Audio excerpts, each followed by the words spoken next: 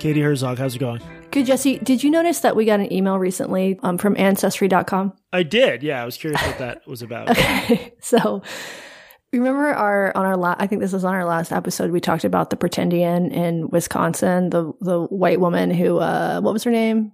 Kay LeClaire? Yeah. You want to give a little refresher on that? Yeah, she was a local Native American artist and activist until it turned out she wasn't and had been spending a lot of time in a tanning booth. Okay, so pretty soon after we recorded that episode, I got on Facebook and there was a friend of mine I hadn't seen in a long time and I just wanted to check in to see how she was doing. So I went and looked her up on Facebook and I realized we weren't Facebook friends anymore. She'd unfriended me. She had also, I realized, changed her name from something very, I would say, white sounding to something a little bit more ethnically ambiguous. Oh my God. Also changed her pronouns. She's now a they, them, and also two-spirit.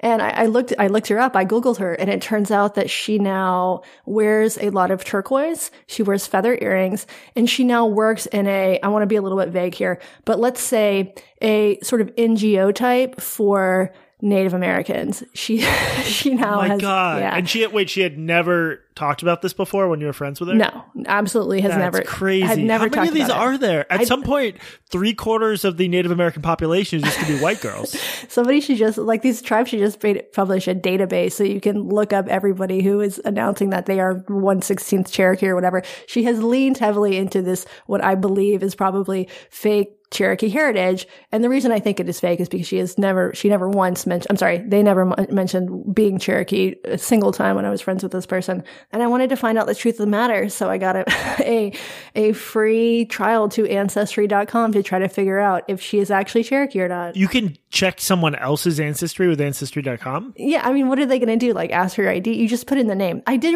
immediately run into a problem, which is that I don't know their parents' names, so I only made it one step, absolutely one step. You thought you'd just be able to put their name in, like, yep, they're Cherokee. Yeah. Also, why did you use the blocked reported email? Because I don't want to pay for this, and I already used the free trial for my. What if I wanted to use the blocked reported email to look up if someone's really black?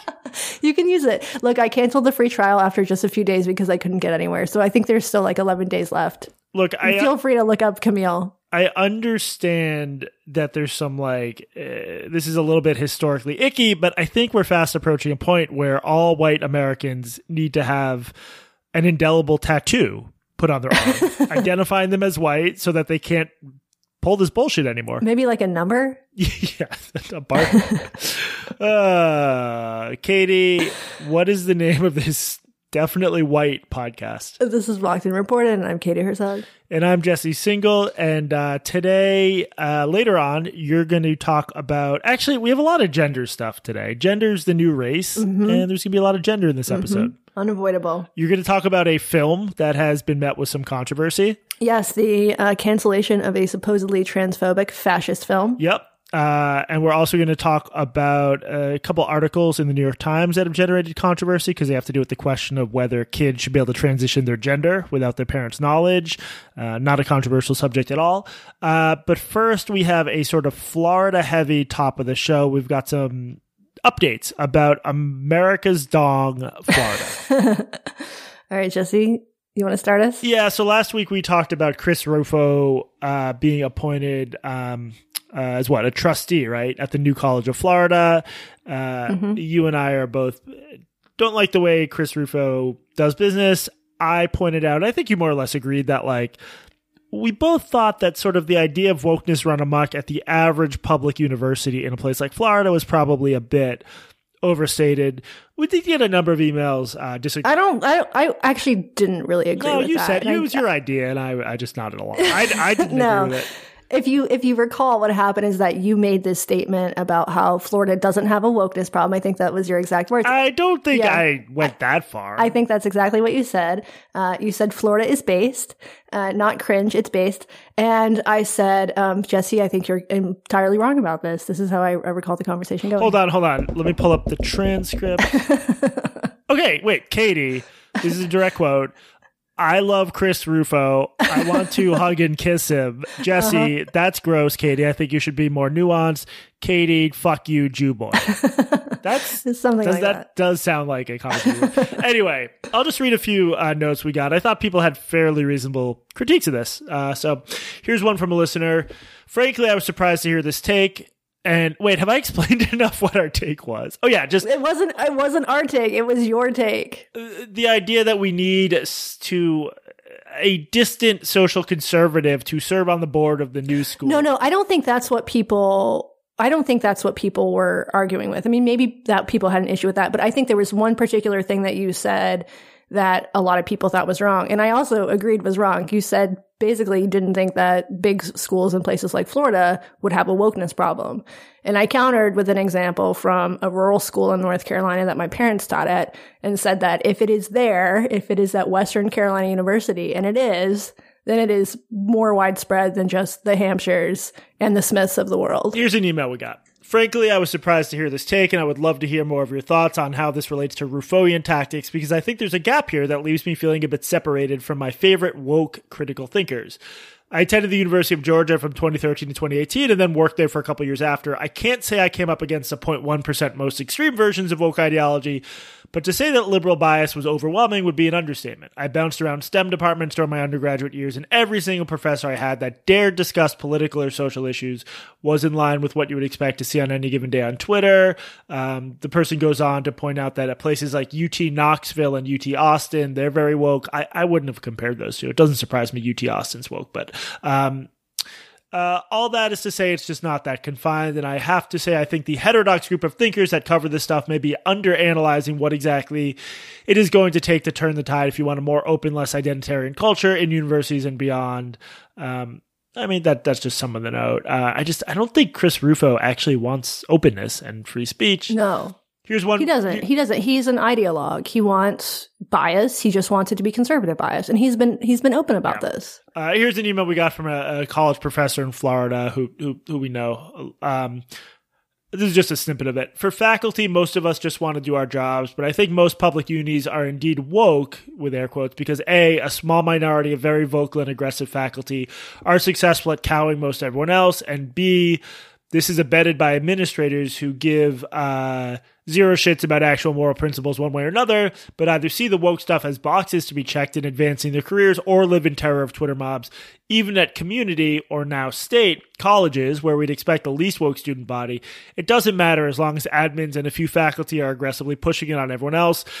In other words, the culture of the university is less determined by the mean median faculty student and more by those who, for one reason or another, have the most actual institutional power, which at this point remains mainly the woke, just as it does at so many other progressive institutions. I will say that resonates for me with journalism, because I still don't think the average journalist is particularly radical in their politics, but it's more small groups of radicals can cow everyone. Right. So maybe they're right about universities. Right. I think there's a big difference between the average beat reporter in Nebraska and the average staffer at the New York Times. Well, I'm saying I think even this average staffer at the New York Times is not that radical, but the radical ones have a lot of power. Especially the ones like working on the tech side there who don't even do journalism but have a lot of opinions about blah, blah, blah. We've discussed this before. Right. You know what we should do? There needs to be a question added to the census. I know there's been a lot of talk about adding sexuality and gender identity to the census. I think we actually need to add based or cringe. Yep. And each of those has their own tattoo you get after the government maintains a database of based yeah, I like this. Our own production assistant, furry friend, Tracy Woodgrains, he also wrote a response that will be cross-posting from his Substack to the Blocked and Reported one. Make sure to read that as well. We'll include a link in the show notes. Yeah, there was a lot of good discussion about this, people pointing out how wrong you are all the time on our Substack page. And if you want to join that, you can at blockedandreported.org. Blockedandreported.org. Okay, another Florida update. Too much Florida this episode. Rebecca Jones. Katie, our old friend Rebecca Jones is back in the news. Give everyone a 30-second refresher on what this person is. Rebecca Jones is a hero. A shiro. What would be a non-binary hero? Zero? A zero, actually. Rebecca Jones is a woman who made news at the beginning of COVID because she claimed to be a whistleblower. She claimed that the DeSantis administration was cooking the books when it came to Florida deaths, COVID-related deaths.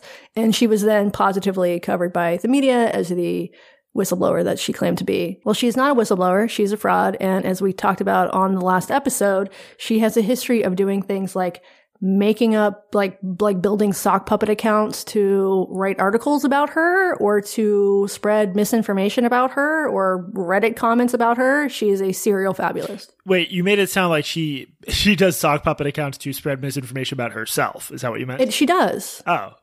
She does. Should I remember that from the episode? It is misinformation. It's like shit that she wants to be true, but it's not true. Okay, gotcha. I'm not trying to be difficult. Yes, she is back to her, I'd say, old ways. She's back to her current ways this week. She tweeted out on January 24th, breaking. Now, just this is actually useful for news literacy. You know an outlet is trustworthy when they put breaking not only in all caps, but they put exclamation marks, 3 of them, on both sides of breaking. That is a signal that you can trust whatever news that follows. Or if the Spanish language publication, upside down exclamation marks on one side. Breaking. Matt Gaetz is believed to be having an affair with his press secretary, Joel Valdez. According to 3 independent sources, Gaetz' office and his wife have not responded to requests for comment. This is not Gaetz' first affair, nor is it his first with a man.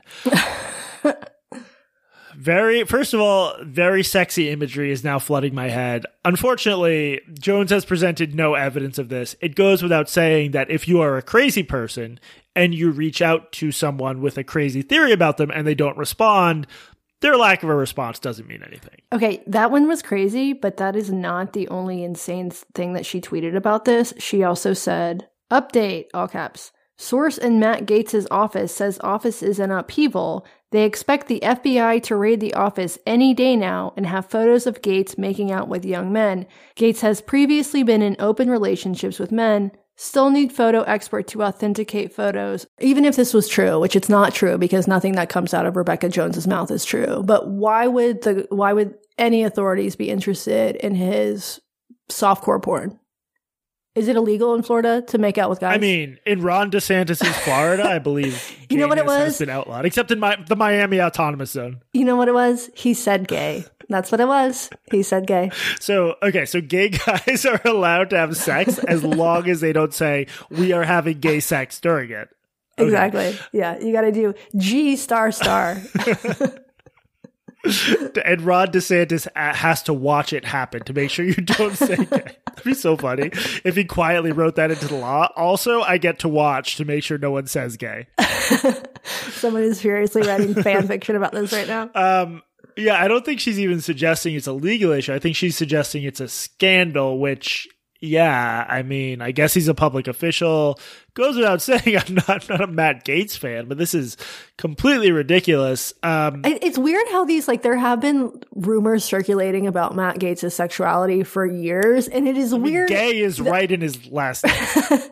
It is bizarre how quickly people turn a little bit homophobic when they think that a Republican might be a closet case. There was a time when I wrote about bud sex for New York Magazine a couple times, which is this interesting phenomenon. It's like sort of a Brokeback Mountain thing where mostly rural, if memory serves, white men have sex with other men regularly, but completely identify as straight and just think it's nuts they're gay. When I figured bud sex. I figured it was a daisy chain thing. when like weirdo communists on the internet first got mad at me, one of the things they did was like post screenshots of my articles about it. Like that was inherently funny, suggesting I was gay. It's like, wow, that's super progressive to be like, LOL, you're gay because you wrote about a gay subculture. So I think there is a lot of like Jude Doyle, one of them. Drew Doyle did a version of that later on. God bless Jude Doyle. I think there is a lot of latent homophobia and misogyny that comes out when people get cruel online. Yeah, totally. Yesterday, I got a message from this guy, Max Nordau, he's a very vocal critic of Rebecca Jones. He's found a bunch of her alt accounts and her sock puppet accounts. And he told me that Jones also, here's another recent tweet of hers. At least my old trolls and those still here to keep us from the stalker brigade made up crazy shit to keep us entertained. Hell, at one point, Christina Pushaw started telling people I slept with DeSantis, Chris Cuomo, and Andrew Cuomo, two at the same time. Okay, Christina Pushaw is Ron DeSantis' press secretary. So she's saying that Ron DeSantis' press secretary told people that Rebecca Jones slept with the Cuomo brothers and Ron DeSantis. So the backstory behind this, according to Max, and he has so far his theories, he's had the goods when it comes to Rebecca Jones. He says the real story behind this is that one of Jones' fake identities is Taylor Greene, where she pretended to be her own former student. So Rebecca Jones pretended to be a former Rebecca Jones student named Taylor Greene. And under the alias Taylor Greene, she claimed that Jones slept with Ron DeSantis. Under her own fake account. Yes. For some reason that, the thing about... Wait, sorry, the rumor was...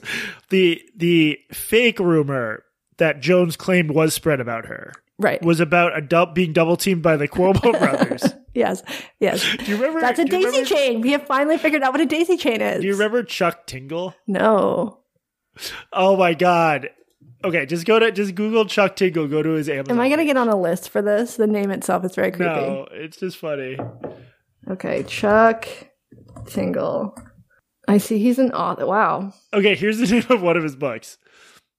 Living inside my own butt for 8 years, starting a business and turning a profit through... Wait, never mind. That's the name of the book? This isn't going to work because I haven't explained okay, I'll just read this. Living inside my own butt for 8 years, starting a business and turning a profit through common sense reinvestment in strategic targeted marketing. What the fuck? But he got famous with a series of books called Pounded in the Butt by blank. So the problem is I can't find these because he appears to publish a book every other day. Pounded in the Butt by the Unexpected Power of Raw Sincerity. I have no butt, but I must pound, which is a takeoff of a famous sci-fi story. Planes, Trains, and Automobutt. I see that according to his Wikipedia, he has been nominated for Hugo Awards more than once. He also went to DeVry University. The Sun and the Moon Beg Me Bisexually by Chuck Tingle. Okay, please explain to me what this has to do with Rebecca Jones being a fucking liar. This is such a pointless story. I just imagine Pounded in the Butt by the Cuomo brothers as a Chuck Tingle. Yes. Okay. So another Rebecca Jones update. She, at one point, I don't think this was recent, but at one point she tweeted that Marjorie Taylor Greene is not the first trans woman to be elected to office as a Republican. First of all, you mispronounced it. It's Margarine Taylor Greene. Oh, is it? It's Marjorie? Margarine. That's now canon because this is not the first. Rebecca Jones called Margarine Taylor Greene. Yes. Trans. And said that she wasn't the first trans woman to be elected to office as a Republican. Can I be a dick for 1 minute, just for once? I wouldn't usually do this on the show. Please do. We got a very earnest email from someone we know who is a staffer at a national publication. I'm not going to... Someone you know. I've met him, yeah. Well, you knew who he was, right? No, I never heard of him. Well, we don't need to be a dick about it. Okay, wait. I never heard of him. He writes for a national publication. Anyway, we got a very earnest email from him recently saying he was unsubscribing because we'd been unfair to Rebecca Jones, it wasn't a frothy, unhinged email or anything, but it's just, of all the things we've said, right, and all the hills we've just gotten riddled with bullets on, that's bizarre. That's too far. They criticize the fraudulent woman who lies about everything. Okay, but also he has written positively about Rebecca Jones. Yeah. So, it's a little bit of conflict of interest. Right. Can I just reveal one bit from an update to that? Please do.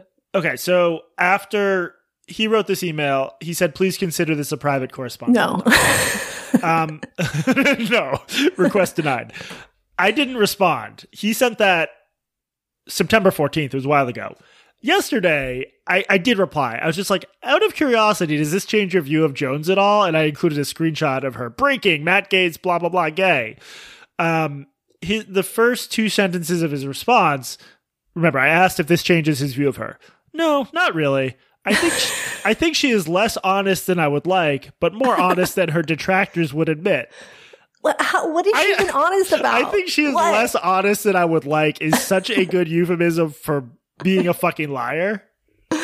Man, it is like the fact that it is not common knowledge that she is a fucking grifter and a serial liar. She's not a grifter. She's less honest than I would like. Yeah, exactly. This woman raised over $300,000 from people who listened to people like this reporter and NPR stories about how she was a fucking brave whistleblower taking on the DeSantis administration. She is a fucking liar. You cannot believe a word that this woman says. This is a brief email our boy sent us, but the last sentence, last two sentences. And if we're going to talk dishonest grifters, where is your hard-hitting DeSantis episode? Parentheses, forgive me if you've done it. I have not listened to any podcasts at all in the last 6 months. That was episode 137. Yes, there was a huge, there's not been enough. I mean, first of all, we have talked about the Don't Say Gay law and how we're against it.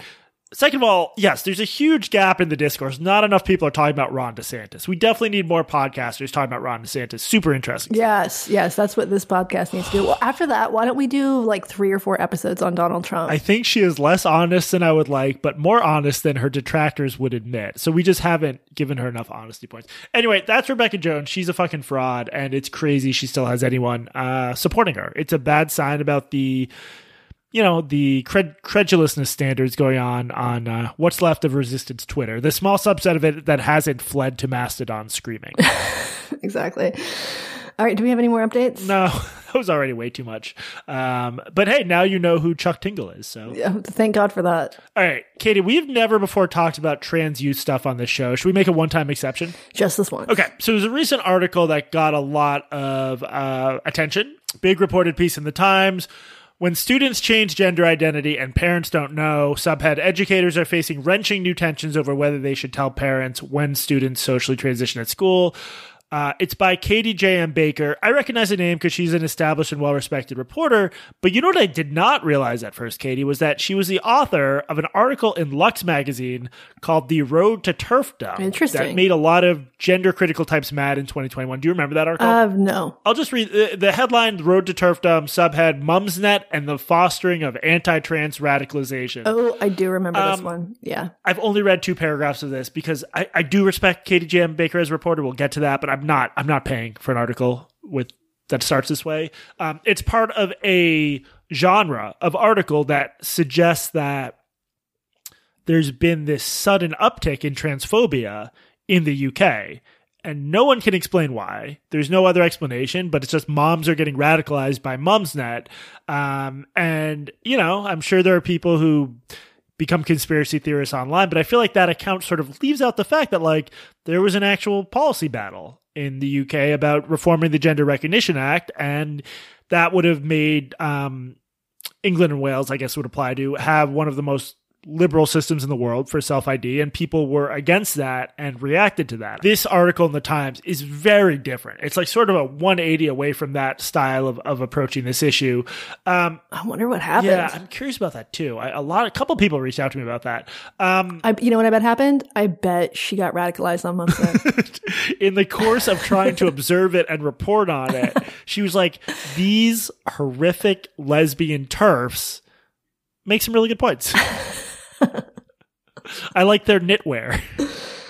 Her piece in the Times, I think, there's been a trend of outlets like the Times and the Washington Post starting to take these issues a little bit more seriously and journalistically. I think this is a good example of that. I have some quibbles with it, but overall, it pointed out that this question of how much autonomy kids should have is complicated. The story centers on situations where schools hide from parents the fact that they've helped their kids socially transition. And sort of the biggest, most attention-getting story she focuses on is about a kid who was 15, had a bunch of other mental health problems, including PTSD and ADHD, was autistic, had already cycled through multiple names and sexual orientations during the pandemic.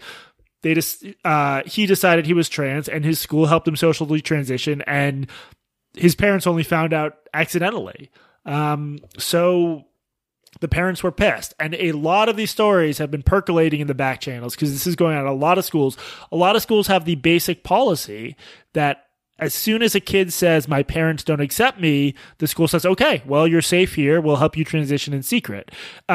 What's your overall take on that policy? I think it's kind of insane. But it's complicated because it depends on the way that you look at transition and what transition fundamentally is. And if you believe, as I do, that people who transition are and should be people who suffer from gender dysphoria, it's a medical diagnosis. And so if you look at it that way, the question really is, should schools withhold a medical issue from parents? And the answer to that question is obviously no, they should not. But if you look at it as an identity and not a medical condition, which is what I think a lot of... I guess if we're being more precise, it's like technically a psychiatric issue. It's in the DSM. Yeah. Right. But if you look at it as an identity and not as a medical condition, which is what I think the trend is right now, there's this idea that you don't even need to have gender dysphoria to transition. It is purely an identity, not a medical condition or a psychological condition. Then it gets a little bit more complicated. And the most obvious parallel there is homosexuality, which is also an identity. I don't actually think that that's a good comparison. People make it all the time. I don't think it's a good one because being gay and being trans are fundamentally different things.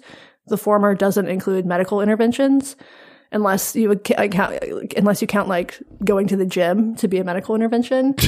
Well, but this, in many cases, this won't either, at least not at first. This is just a social Not transition. at first, except that we also know that people who are affirmed and who go through social transitions do tend, not even, like there's studies on this. Do you know what the exact number is? No, and it's just hard to, generally speaking, there's a case to be made. Well, we know more about prepubertal kids. We know nothing about adolescent onset GD kids. There's a case to be made that kids who are affirmed, yes, you're a boy, yes, you're a girl, and socially transition quickly in youth, are less likely to desist.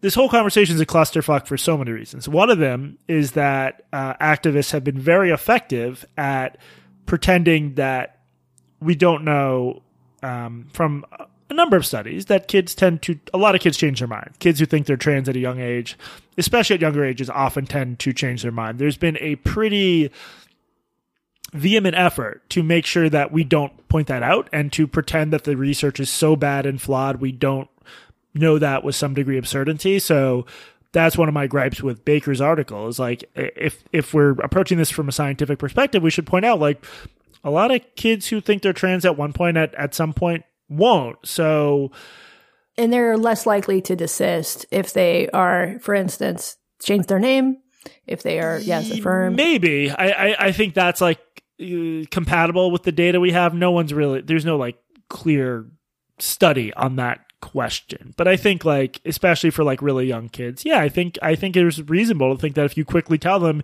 the way you feel is just you're a boy on the inside, you're a girl on the inside, they're probably less likely to desist and then more likely to need medicalization. I wouldn't say that with complete certainty, but I think that's a reasonable theory. Yeah. And for trans activists and allies, I think the question then would be, so what? Is there anything worse about being trans than being not trans? And I think the answer is yes. I'm sorry to say this because when you're talking about medical interventions, there are side effects with these treatments. Is it better for people not to have to be on medication for their entire lives? Yes. Of course. It's crazy that anyone, and especially with blockers and hormones where serious side effects. We have no good data on like what happens to you if you have decades of exogenous hormones starting at age 14. And the science isn't even closed on like whether puberty blockers in this use case are totally safe. So, we should err on the side of caution on them, but that's not the current narrative. Well, another reason I think that this comparison is flawed, the comparison being, teachers outing gay kids to their parents, is that it's not a neutral act, right? It's proactive. You're talking about changing their names, changing what bathrooms they go to. It's enabling. And so I think it's a bad comparison because while I wouldn't want teachers to out gay kids to their parents, I also wouldn't want teachers to say, set gay kids up on dates or proactively get involved in their romantic lives in other ways. I think that is the more apt comparison. It's not a neutral act. It's not just you have this knowledge and you don't take it to the parent or whatever. It's you are affirming them. You are doing something active. There's this belief that there's a large number of truly abusive parents who would react horribly if their kids came out as trans. And I think there's some of them. I also think that the idea of taking an 11 or 12 or 13-year-old at face value and just letting them decide something like this is not realistic. And I was very surprised. at the number of weirdos on Twitter who really just think 12-year-olds are just like little adults who should have full autonomy. I think that's a crazy viewpoint. Right. The counterpoint is like, this is social transition. It's just names, just pronouns. But I wrote about this in my newsletter. It's free. I'll include a link. Even WPATH, which some people think is too far to the left on these issues. Why don't you explain what that is? Yeah, the World Professional Association for Transgender Healthcare. They put out the standards of care that are sort of the Bible for clinicians working with trans people. There's all sorts of controversy there, but even they are like, they say social transition should be thought through carefully, and the pros and cons should be discussed with parents. They're also very clear that kids with autism and other mental health problems, the diagnostic process is much clearer, less clear. So I would go back to what you said earlier, where Modi Goran, who's a philosopher I like, who's written a bit about this stuff, pointed out that we're now so conceptually confused about what we're doing or what it even means to be trans. So if a kid is transitioning just because they want to transition and they don't have gender dysphoria, why is it that important for a school to facilitate that and to keep it from parents? If a school is transitioning a kid because they do have gender dysphoria, you're going to hide from parents the fact that their kid has, whether or not it should be in the DSM, has a condition that is in the DSM that's correlated with negative mental health. I think there's such fuzziness here. And even just the definition of being trans is so broad. It's like you're transitioning a kid just, I wish there was at least agreement on why and under what circumstances kids should socially transition, which there actually really isn't. Yeah, I mean, I don't see how this can be psychologically good for kids as well to be living double lives. Makes no sense. And to foster cutting their parents out of the process. Right. If not, I understand if their parents are truly abusive, that's one thing. But this is encouraging them to view their parents as not part of the process of helping them figure out gender stuff, which if you interview clinicians, a huge part of this process is getting parents on the same page as kids. And there's often conflict there that's normal and needs to be resolved. But to have teachers or I don't know, a social worker or school nurse drive that wedge, I found it bizarre that so many people on Twitter did not see any potential issues with this. And some of the teachers who were quoted in this piece, there was a teacher who said something like, if your parents don't support you, I'm your mom now. That's fucking bizarre. Yeah, another teacher said that her job was to protect students. No, your job is to teach history. That's your job. Your job isn't to get involved in students' personal lives. I mean, but what do you think should happen in cases where a kid wants to socially transition and their parents are genuinely abusive? If the parent is abusive, the school should be involved by, calling CPS or something, helping the kid find counseling. But I think that should just be standard across the board. If a parent is abusive, you help the child out. Of course. But you have to. I mean, they're mandated reporters if there's a sign of actual abuse. Right, but there has to be actual abuse. And do we think that kids are going to, or the definition of abuse as creep because not affirming someone's preferred gender is now abusive? I mean, abuse can be a very muddy term. There are activists who genuinely think that, and will say so, that if you don't affirm a little kid, a 7 or 8 year old, Child Protective Services should be involved. Yeah. And there have been cases, I don't know that much about them. There have been cases where that has happened. And this is going to be something that has to be a conversation, because this idea that you're an otherwise nurturing and caring parent and you just are skeptical about your kids socially transitioning and therefore you're a monster. I don't know about that. And I saw a number of writers writing under their own name, referring to the parents in this story, in the Baker story, as abusive, as transphobes. And this included there were some parents in the story who were supportive of their kids and the school still hadn't told them. Including, I pointed this out in my newsletter, this autistic 15-year-old transition. Yeah, her parents found out and he socially transitioned. His parents found out and he socially transitioned. And now his parents are skeptical because he also, of course, wants a double mastectomy and hormones, because of course he does. And they're skeptical of that because they're decent parents. What parent would be like, you're in the midst of multiple mental health problems, there's a pandemic, you cycled through multiple identities. Okay, you want hormones? Let's get you hormones next week. Let's do it. Yeah. But this is an example where what the kid, however he expressed it to his teachers, and I'm not sure it's laid out in the story, he was wrong. His parents were not going to kick him out of the house or abuse him. So I just think like letting the parents decide. Also, this might be a weird analogy, but this reminded me a little bit of, and bear with me, it's going to sound weird, colleges and rape and Title IX. So how's that? Colleges set up this Title IX infrastructure, and you can have a student, usually male, who is not accused of rape in the formal sense, like by police. Police are not involved, but there's an apparatus on campus to effectively do like a mini pseudo trial for rape that can have serious repercussions, albeit not prison. And it's just all these questions arise of, are schools qualified to investigate a rape without the tools of law enforcement? This seems like it's a situation where schools are like pseudo accusing parents of some form of abuse and acting accordingly, but it's a completely opaque process. I guess and it's just, I think it sort of works because like, it's just, is a university equipped to pseudo investigate a rape? Is a school equipped to pseudo investigate abusive child abuse practices, but without actually interviewing the parents or investigating anything? Right. Okay. All right. Your metaphor stands. Okay. Sweet. One thing I did appreciate about this article was that she spelled out that these parents that she interviewed, most of them, not all, but most of them weren't conservative. They're not transphobic. Not that conservatives are inherently transphobic, but they don't have moral objection to transition. What they object to is their kids doing it, in this case, oftentimes because, as you said, their kids have comorbidities, other mental health issues.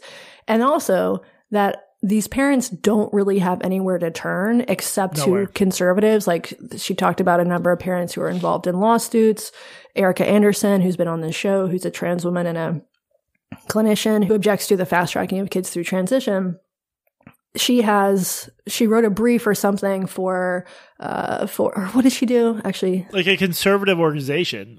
Yeah, it was interesting. She said she felt conflicted about that. Yeah, because these people don't have anywhere to turn to because liberals won't touch this for the most part. I did have a few quibbles with the piece. I thought she should have spelled out a little bit more directly that there's plenty of at least anecdotal evidence that there's a social contagion going on, and so that I think she at least referenced it, right? Or not? Yeah, I think it should have been pretty. I think it needs to be spelled out. I think the word social contagion should be used. Jeffrey Sachs, who's been on the show before as well, he had what I also thought was an interesting criticism. He pointed out that there are bills in conservative states that would prevent schools from affirming a kid's new identity, cross-sex identity, or non-binary identity, maybe even if the parents are on board. Which is crazy. So if you are... That's the same problem in the other direction where you're like creating a fractured identity. Right. Yeah, people are very incoherent about like this idea of what is... beneficial acts on the part of schools or benevolent acts versus what is interference. It's really just like whatever acts I like. Did you see Michelle Goldberg's column on this? Yes. So Michelle Goldberg wrote a column headline, "Trans Kids Deserve Private Lives Too."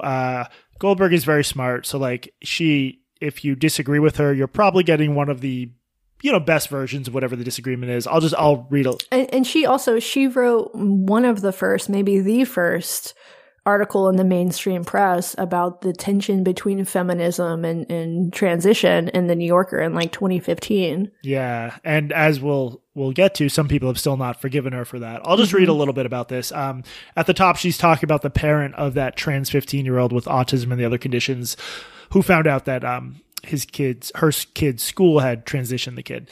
Her distress is understandable. I would be flabbergasted and frankly hurt if one of my kids took such a big step without my knowledge. Nonetheless, the more I think about it, the more I'm convinced that the school did the right thing. Teenagers deserve a measure of privacy and autonomy to work out their identities, gender or otherwise, even if some of their choices and decisions seem like bad ideas to the adults in their lives.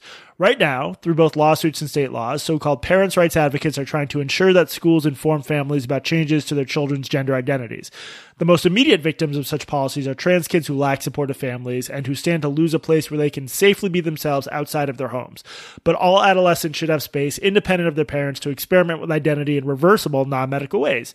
Such policies can also put absurd burdens on school officials. As far as I know, teachers don't notify parents about whom their kids are dating. If the daughter of a conservative Muslim family decided to take off her job at school, most of us wouldn't expect her teacher report her. I made a similar analogy in my Substack piece where I agree that if a kid wants to wear a dress at school, that shouldn't be reported to parents. If they act in a gender nonconforming way, or if they act too religious or not religious enough, all that stuff I think should be private. I just do think a full social transition is a type of intervention, and that's different from the other examples. Does that make sense to you? It does. And also there's a difference, I think, between a school can inform parents and still go ahead and call the kid the name that they want to be called. You're saying just don't keep it a secret. Go ahead with the transition. Tell them. Yeah. I'm not saying that that's the best policy, but I'm saying that it doesn't have to be one or the other. Right? Yeah. So I guess it really, again, it comes down to whether you view social transition as like an intervention or just the equivalent of like trying a different hairstyle or trying different religious beliefs. So I'm mostly with Goldberg. I just think that's what we disagree with. I also, again, Baker and Goldberg and others, I wish they did be a little bit clearer about the difference between a kid who you can try to figure out if a kid has gender dysphoria. Like you can attempt to see if there's a diagnosis there. And to me, that's this idea of lumping in all these different forms of transness makes this complication a lot more difficult, because we know examples of people who are trans who have no gender dysphoria and who actually barely change their presentation at all. And I think there it's harder to make a case that like this is an urgent need that you're depriving them of something if they have to wait till they get a little bit older or something. Right. All right, I guess that's all I had on that. I'll include a link to a weird Instagram video Chase Strangio posted that is just such a 2023 artifact, because Chase Strangio agrees with Michelle Goldberg on this, but there's like old beef over the New York article. So Chase does this bizarre Instagram video, and the criticisms include the fact that the New York Times posted a photo. The photo was of a kid's back instead of their front. Do you even understand what the criticism is? I don't know. I guess posting photos of children online is good now. I find this so strange, this thing where folks like Chase Strangio, who have very big platforms, act like us, like Twitter added losers. And there's just no professionalism. They never miss an opportunity to pick fights with people. But how does that help the ACLU to have someone attack in a very slightly unhinged way, attack a New York Times columnist for printing what the ACLU, the view they want to prevail? It's very weird. Folks should watch the video. I mean, the thing to do after the New York Times or any mainstream outlet publishes a piece that is even slightly nuanced on this issue is check in with Chase Strangio and see how he's taking it. And the answer is always personally. Yeah, it's not great. All right, Katie, should we do housekeeping? Let's do it. All right, we're Blocked and Reported. We're a podcast. If you go to blockedandreported.org, you can join our premium subscription service. You can become our primo. It's legally binding. You will be our cousin, because that's cousin in Spanish. And then we can share blood. We will share so much blood. Let's be honest. You will get 3 extra episodes a month. You will join a community of more than 10,000 people. There's weekly discussion threads. There's other perks. It looks like there's going to be a party in mid-February in San Francisco. I'm close to finalizing that. I hope I can, although no guarantees just yet. That is only going to be open. Should I fly in for it? I'd prefer you didn't. You know what I'm going to do? I'm going to fly in. This is my day, I'm going to Katie. have a competing party next to your party. We'll see who gets more. The party will only be open to premium subscribers. It's a benefit for the subscribers. We also have a subreddit administered by Soft and Chewy, blockedandreported.reddit.com. There's an unofficial Discord, and I need to read something from that. Okay, so I played Quiplash last weekend for charity with some folks on the Discord chat. My cousin Alon. What was the charity? Well, we'll get to that. My cousin, Alon Altman, I was playing for GiveWell. Everyone got to play for their own charity. So I think someone was playing for Hezbollah, someone for the American family, and, mostly far-right causes. I was joined by my cousin, Alon Altman, a very talented stand-up comedian who did better than I did, I think. The winner was not me. Here's the email we got from the winner, because I said I'd give him a shout out. Hello, Jesse. This is the 23-year-old black male who's teaching in Japan who played Quiplash under the name Not Him.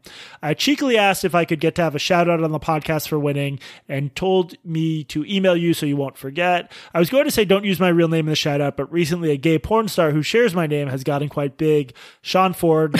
He's a white twink. So I really don't care about getting doxxed or whatever.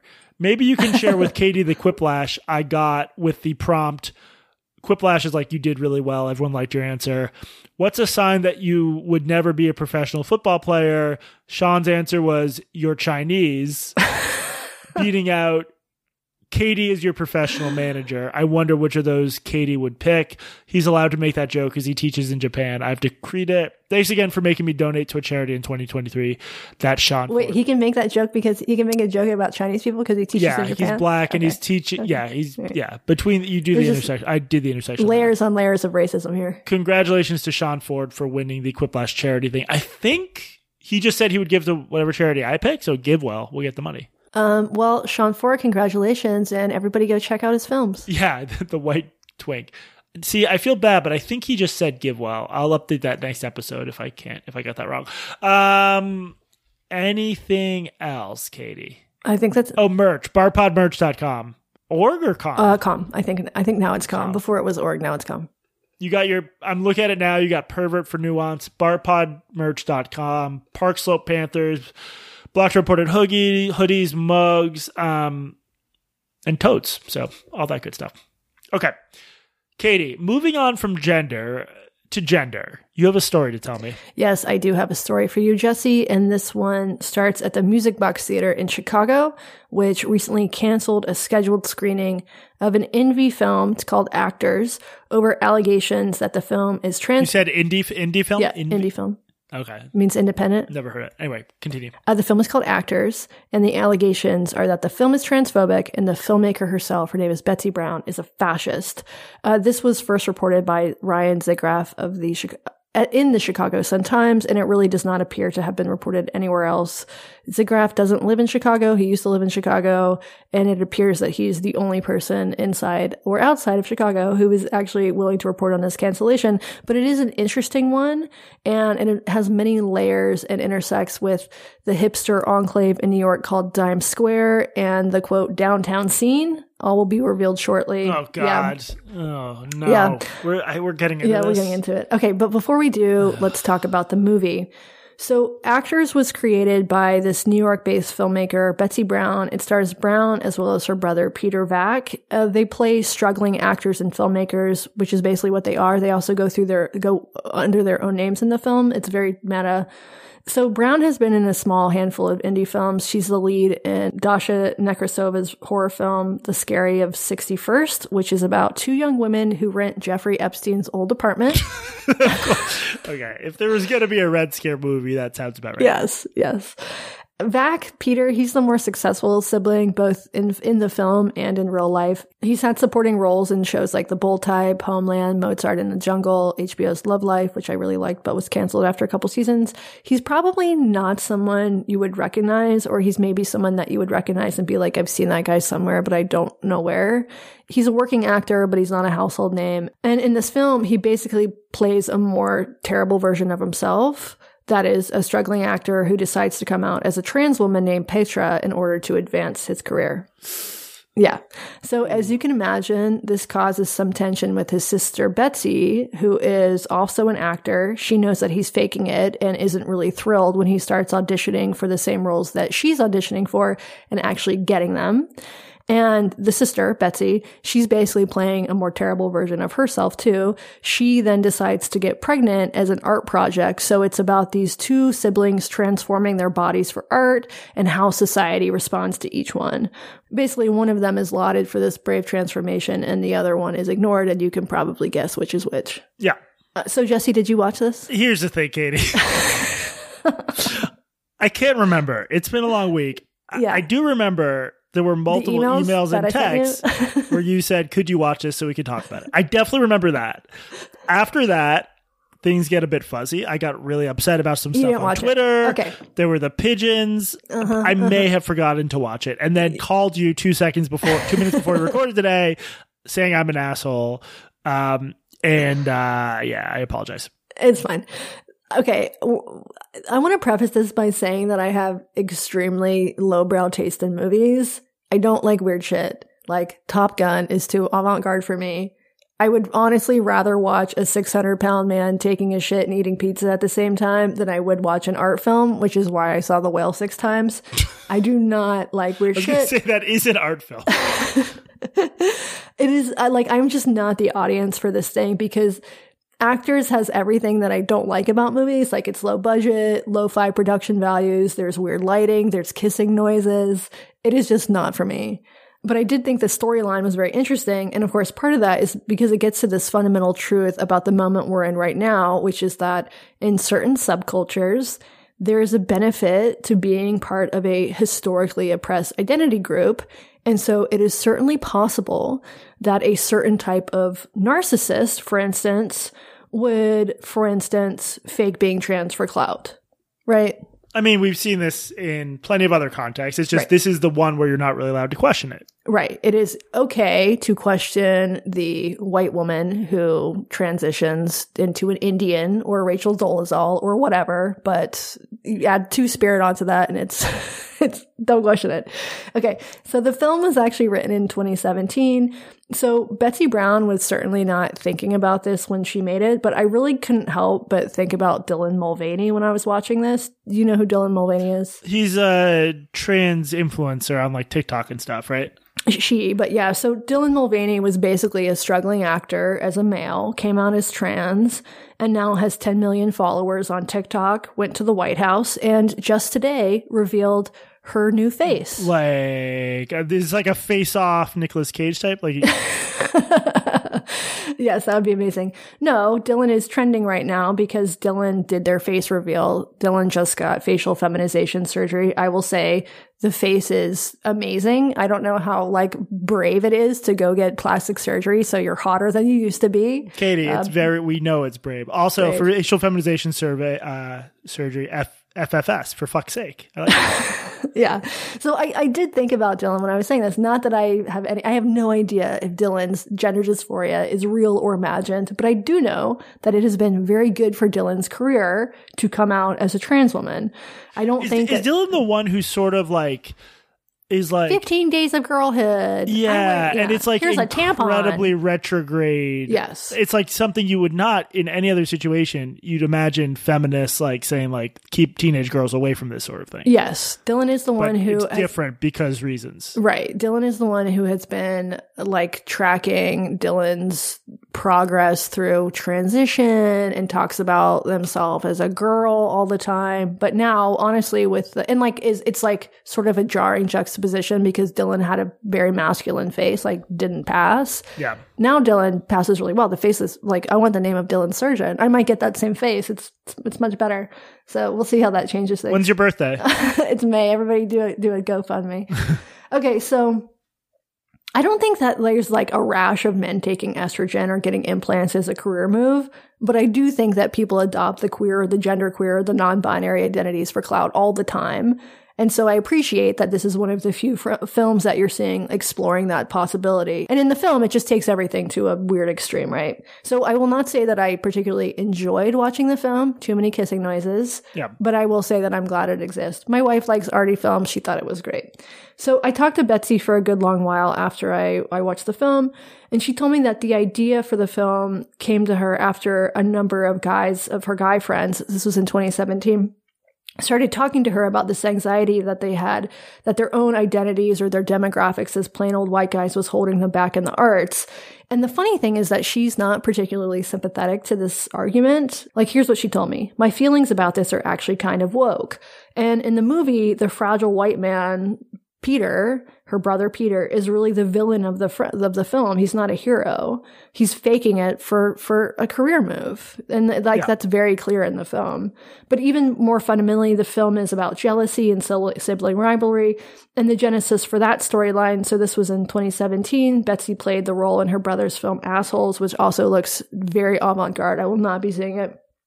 That film premiered at South by Southwest, and Betsy told me that when she was there, she was disappointed to find that no one really cared about her because at film festivals, it's really all about the filmmaker and nobody gives a shit about the actors. And her brother Peter, he's older than her, he's been acting for longer, and so there is this element of jealousy there. But at South by Southwest, she started thinking about how much more psychologically damaging it would be for her if Peter wasn't her brother, but her sister, because there would be more of a direct comparison. And so that's where she got the idea for the film. What if Peter was my sister? It's kind of interesting. Yeah. She's very interesting. The film itself, there's so many layers to it. Like it's very meta. Their actual IRL parents are in the film. There's it's very self-referential, talking about old projects and new projects. We'll get to that in a little bit. So she wrote the film And even before she started making it, there was controversy. So she funded it via a $40,000 Kickstarter campaign. And she told me that it was during the Kickstarter campaign that she said, that was the first time an ally cried to me about it. So she knew this was going to be controversial, and you can see why, right? Yeah, of course. I mean, it's unfortunate that people, I think, have gotten less sophisticated about their ability to interpret art. What you described to me is like a satire of certain forces. And I don't think, based on what you've described, my response wouldn't be, this is making fun of trans people. It's making fun of desperate, pathetic white men. Exactly. And of like these certain dynamics, misogyny and stuff. Exactly. That's my problem with the film. Yeah. The one demographic you like. The film was shot in 2018, edited during COVID in 2020, and then Betsy started submitting it to film festivals, and it was rejected by almost all of them. She told me that she got some nice personal rejections, and a number of bookers and programmers said basically, like, look, I love the movie, but we can't show this. It's just too controversial. Yeah. It was eventually accepted into 2 film festivals. It premiered at the Denver Film Festival in 2021, and it was also screened at the Cucaloris Film Festival in Wilmington, North Carolina. And Betsy told me that during the Q&A at the screening at the Cucaloris Film Festival, it was very confrontational, and the audience seemed split with people who loved it and people who hated it. So Betsy told me that afterwards she ended up talking with a bunch of trans people who hated it. They stayed up all night talking, and at the end of this, she said, like, they may not like the movie, but she felt like they came to some sort of understanding about what she was trying to do, and this was refreshing for her because more of what she experienced was people disparaging the film when they hadn't seen it or trying to get it deplatformed, but also refusing to actually engage with her. Okay, so besides those 2 screenings, Actors was rejected basically everywhere. And then Betsy sent the film to a film podcast called Ion Pack. Do you know about Ion Pack? Yeah, well, I heard of them by reading about Dime Square. Okay, yeah. Okay, so now this is where we have to pivot to talking about Dime Square and the downtown scene. Jesse, have you ever been to Dime Square? I imagine they don't let your kind in. I'm sure I've walked through there without knowing what it is. I think it's a neighborhood in Chinatown, right? Like by Canal Street. Yeah, it's in Chinatown. It's small. Apparently, Betsy told me that there's like a restaurant and then there's like 3 eateries and a few bars in this little area in Chinatown. This is just like where the very young hipsters hang out, and there's like an air of transgressiveness to it, and there's an air of backlash against social justice stuff, and there's a lot of Catholicism, and I don't know how much of it's ironic. And Dasha and Anna of Red Scare are sort of like, I don't know. I mean, they're not like, I want to say den mothers. I'm not meaning to imply they're like super old, but they are significantly older than the kids who they're like sort of heroes to a lot of, I think, the Dime Square kids. There's always like parties and art events, and I've been to none of it, but I just keep brushing up against on it, both online and like I occasionally see some people who are adjacent to it. Yeah, it's basically a hipster art scene. And of course, because I am a humble country podcaster, I have never heard of any of the people it's affiliated with. Oh, wait. Hey, I forgot about the fascism. There's also like maybe some fascism there, but it's unclear if that's ironic. Yeah. The Catholicism and the fascism, it's unclear. They're like flirt with like these transgressive ideologies. Right. Like it's definitely more base than cringe. It's socially acceptable and even maybe encouraged to call people things like retarded and gay. And because it's very edgy and transgressive, it's sort of the opposite of the like earnest woke SJW who would have worn a pussy hat before realizing that pussy hats are problematic actually, and now puts they, them in their pronouns and talks about menstruators, right? So it's more base than cringe. We'll put some additional reading in the show notes if anybody is interested in this. Yeah, I think our absolute must read if you want to understand the scene is Joe Bernstein's article. Look at what we're doing with your money, you dick. How Peter Thiel backed an anti-woke film festival. Don't ignore the headline. Just read the piece. It's an insane piece of journalism with like a very tragic figure at its center. Okay, so Ion Pack, this is a film podcast. It's part of that scene. And Ion Pack started as an anonymous Instagram account, and then it became a podcast. And until 2022, it was anonymous, with the 2 guys who run it wearing these masks over their faces like Kanye wore on Alex Jones. So Betsy sent her film to Ion Pack. They loved it. They got it screened at the Roxy Cinema.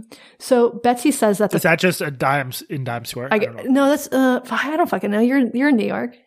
Not really. I'm not cool. So Betsy says that the film sold out and it was a great night, and so the Roxy screened it 5 more times.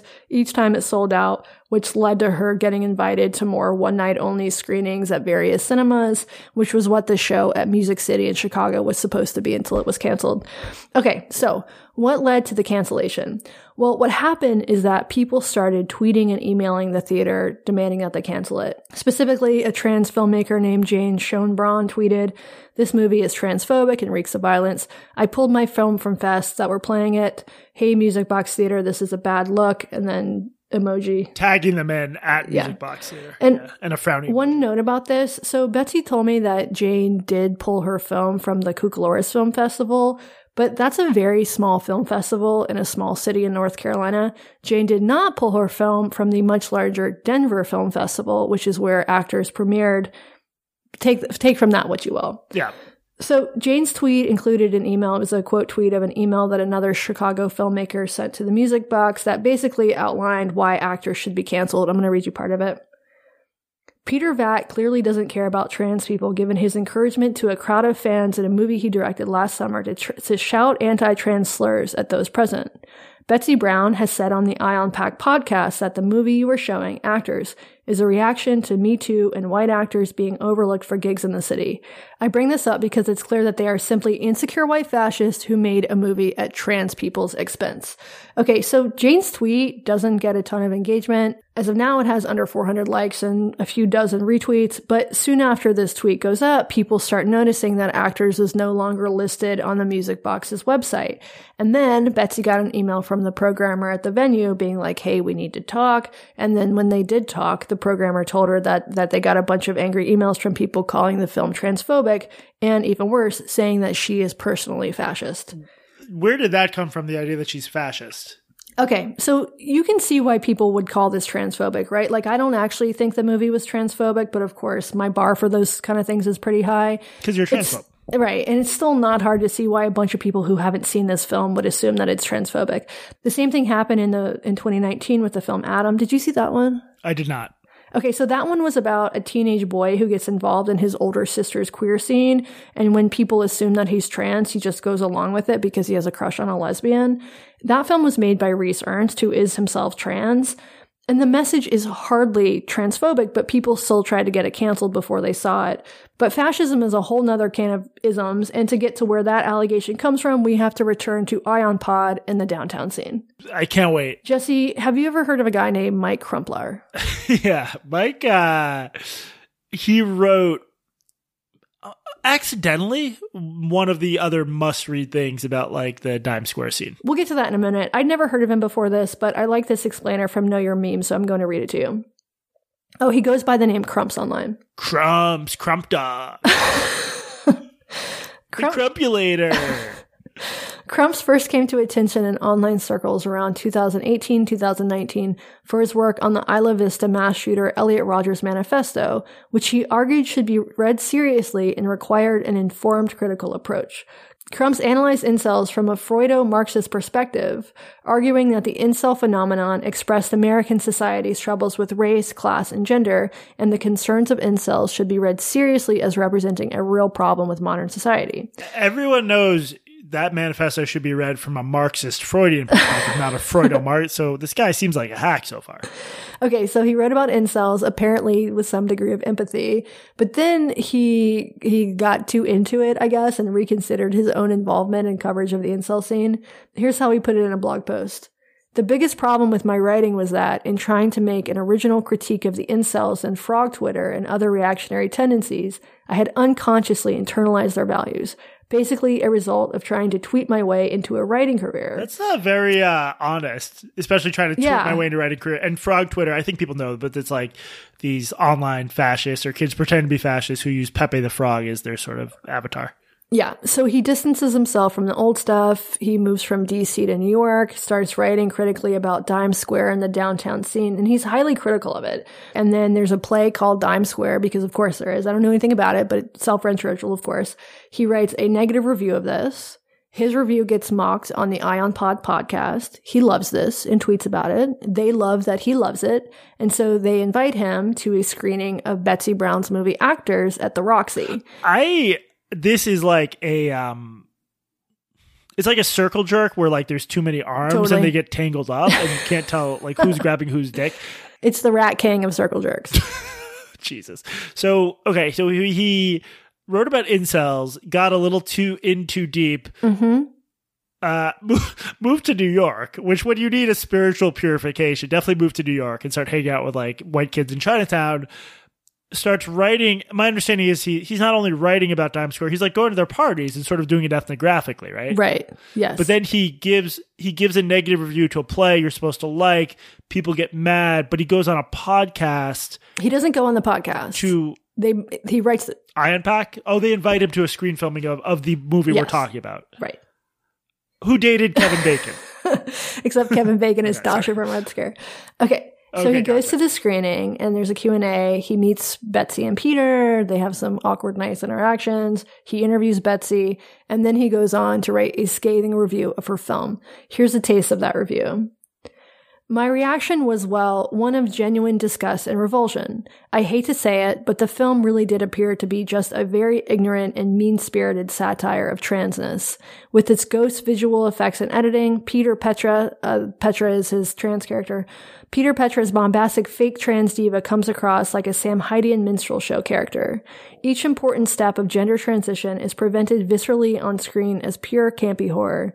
The juxtaposition of Petra's successful gender rebrand with Betsy's barren motherhood seems like it would come from those British turfs that hang out with J.K. Rowling. I gotta say, if they're making Peter, again, I just think it's a misunderstanding of what art is. Like, if they're making Peter and Petra's transition seem grotesque, aren't they making fun of Peter Petra? I mean, I haven't seen the movie. Yes. I don't understand this kind of analysis. Anyway, continue. Yes, but I think he doesn't believe that that's the intention. That's what they're actually doing. Yeah. Right. Like, and Betsy has stated over and over, like, this is not a satire of transness. This is a satire of white male fragility. It is woke, kind of.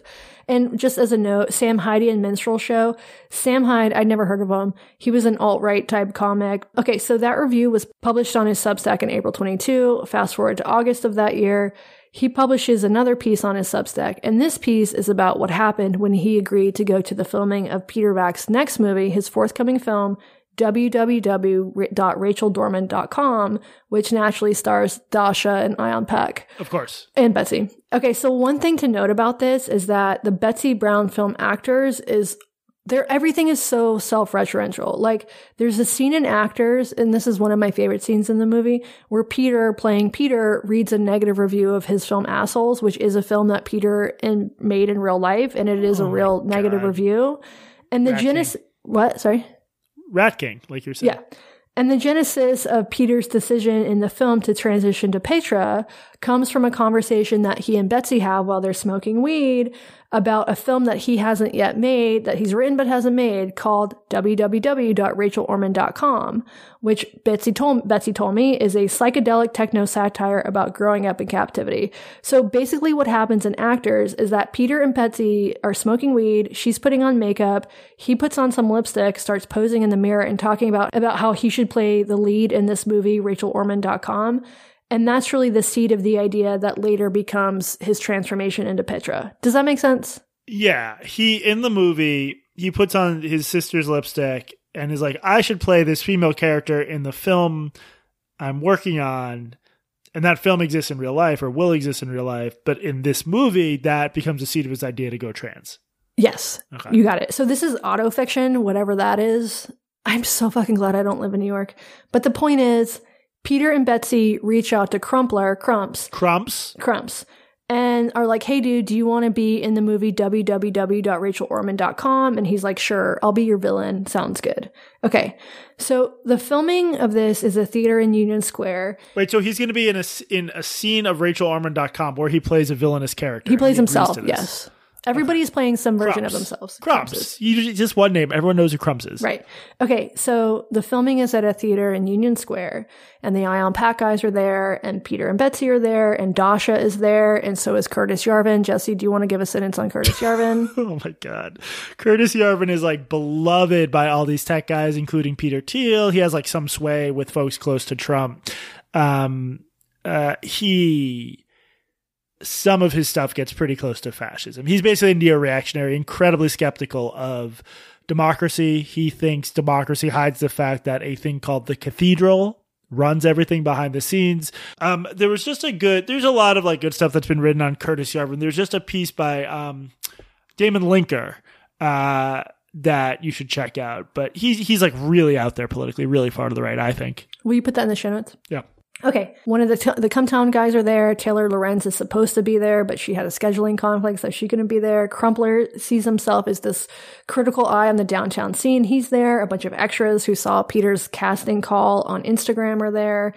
And the casting call, it was pitched as both a film shoot and a party. So Crumpler gets there, signs a release form. Crumps. And then one of the guys from the Eye on Pack podcast explains that what they're about to do is shoot a scene in the film that's supposed to embody a YouTube comment section or a 4chan message board. And so they start in real life. What could go wrong? Right. And so they start shooting, and Crumpler is seated in the center of the audience. And so it's at a theater, and it starts with Peter saying, "Crumps, what is fascism?" So Crump starts channeling his inner Jason Stanley and explaining fascism. And the camera turns to Curtis Yarvin, and he talks for a while about why fascism is good, actually, or whatever. And then the other hipster art fags take their turns, and then the randos in the audience weigh in. Here's how Crumpler describes that part. These people were encouraged to say whatever random edgelord vulgarities popped into their heads, which meant a lot of slurs, proclamations about how circumcision is worse than abortion, Holocaust jokes, and so on. I'm confused about that. Is abortion bad? Circumcision is worse than abortion. I can't even parse that. These dumb kids. It was clearly very cringe and embarrassing, and it seemed to immediately confirm my initial commentary about the utter emptiness of this transgression as an aesthetic pose. But I'm so confused there's so many dumb layers here. It's like a layer cake of stupid. He's told we're going to film the equivalent of a live 4chan page or YouTube comments page. Mm-hmm. And then he's surprised that gets vulgar and ugly. Right. I don't even understand the critique. Anyway, whatever. Right. Okay. So he says that people kept redirecting the criticism to him, and then the scene is over. He goes outside for a cigarette, chats with some of the extras and cast members, and then they all go back inside for the next scene. And in that scene, Dasha, who's wearing anime makeup, and Betsy are in the theater. They're about to watch a film, and they're arguing about like who is base and who is cringe, and Curtis Yarvin is in that scene as well. And then that scene wraps, and before everyone leaves, Peter turns to Crumps and, quote, demanded that I explain to the whole crowd the review that I wrote of Actors. He asked why I wrote such a negative review after saying that I liked the movie when they first cornered me at the Roxy, and why I described his part as a Sam Hydian minstrel show caricature. And this is where shit starts to get weird. So no, it isn't. This is where shit starts to get right weird. Now. Before this, okay. All normal. Everything was normal. It was just Okay, go ahead. So Peter turns to Betsy and tells Betsy to ask Crumps about the review. So Betsy starts questioning him, and then the other people in the audience start. So wait, sorry. In this situation, Peter's almost like a director. He is a director. Saying like, ask it. Okay, yeah. And then the other people start questioning him as well, and he's trying to explain himself, and the crowd is jeering. I'll read you a bit more here. The scene was reaching new heights of insanity. Someone asked if I was a tranny chaser, and then others joined in, a taunting chorus asking if I was a tranny chaser from all directions. And even Yarvin's ponderous voice, tranny chaser, tranny chaser? I had imagined he would have assumed some distance from all this vulgarity, with his pose of intellectual authority among these people. But I guess all fascists really are the same at the end of the day, hobbits that think they're dark elves, to use his metaphor. There were others telling me to kill myself. It was an orgy of vitriol. Can't you see how ridiculous you people look to literally anyone outside this place? I asked the crowd. But who cares what other people think? They responded. Caring about what this looks like just reveals my Philistine small-mindedness. I only care about what other people think, not about true art that comes from the heart.